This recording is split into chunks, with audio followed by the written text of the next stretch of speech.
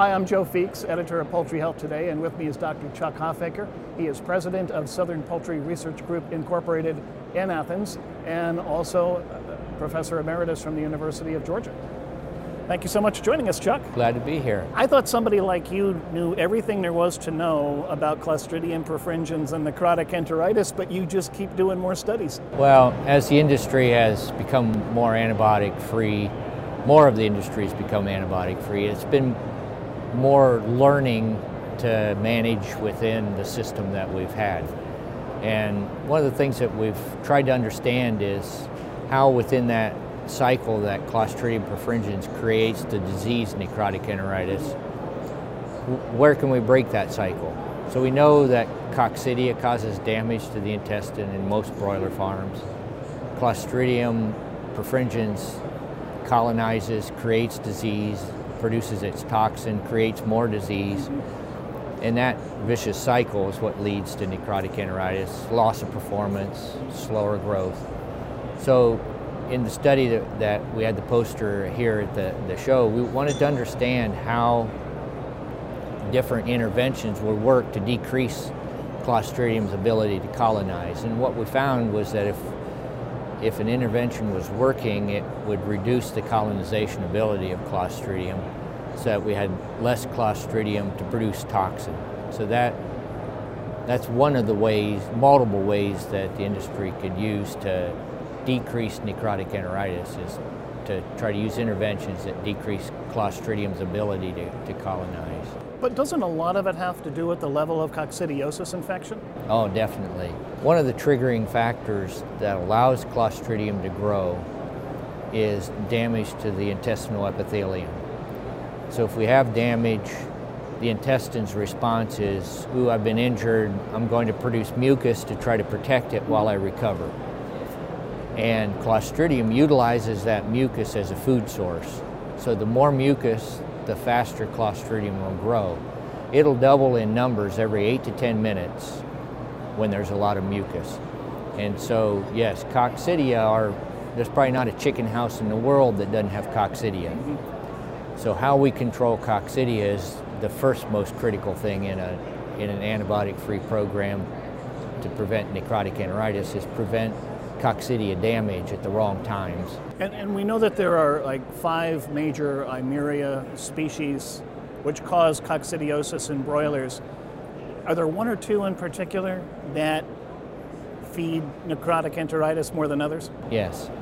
The Clostridium lives in the ceca, but it comes up and it creates that disease, necrotic enteritis, in the small intestine, the duodenum and the jejunum.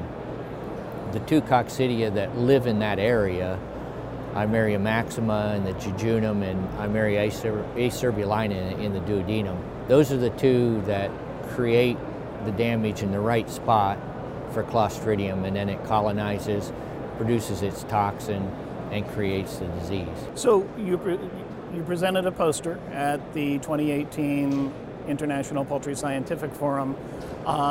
Tell me more about that and the study behind it. Well, it was actually the compilation of 3 different studies. So we had 3 studies with different interventions to try to reduce the Clostridium colonization, and measured the amount of Clostridium in the small intestine so that we could see, did the different treatments have an effect on reducing the lesions and the disease necrotic enteritis. And what we found is that lower levels of disease were correlated with lower levels of Clostridium colonization within the small intestine. So what are the takeaway messages for producers? Well, the takeaway is that control of necrotic enteritis is to control not just the Clostridium, but the Coccidia. So you control the initial insult, but then also you need to control the Clostridium, because that's the toxin-producing organism that really makes the final straw that causes necrotic enteritis. I know the industry has been trying to reduce, or in some cases eliminate, antibiotic use, but are antibiotics still the best way to control Clostridium perfringens in a broiler flock? Yeah, Yes, they are. If you develop disease and you start to have birds that are dying, you should treat them with an antibiotic. In my opinion, it's unethical not to treat with an antibiotic if you know you can stop birds from becoming severely sick and dying. So antibiotics still have a very big place within the poultry industry.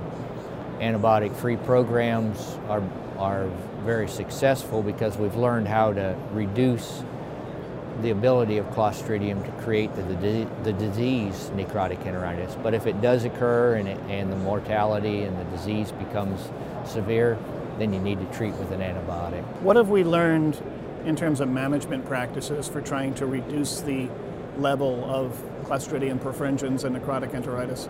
A lot of the management that we do today begins with how do we manage the coccidia and coccidia cycling, and then the Clostridium level. And so both coccidia and Clostridium like moisture. So litter moisture, depth of litter, quality of litter, all have an impact on the coccidia cycling and the Clostridium growing. And so those things are all part of the management programs that we have to have. We increase our downtime. That's also very important, the time from the birds going to the processing until the new chicks.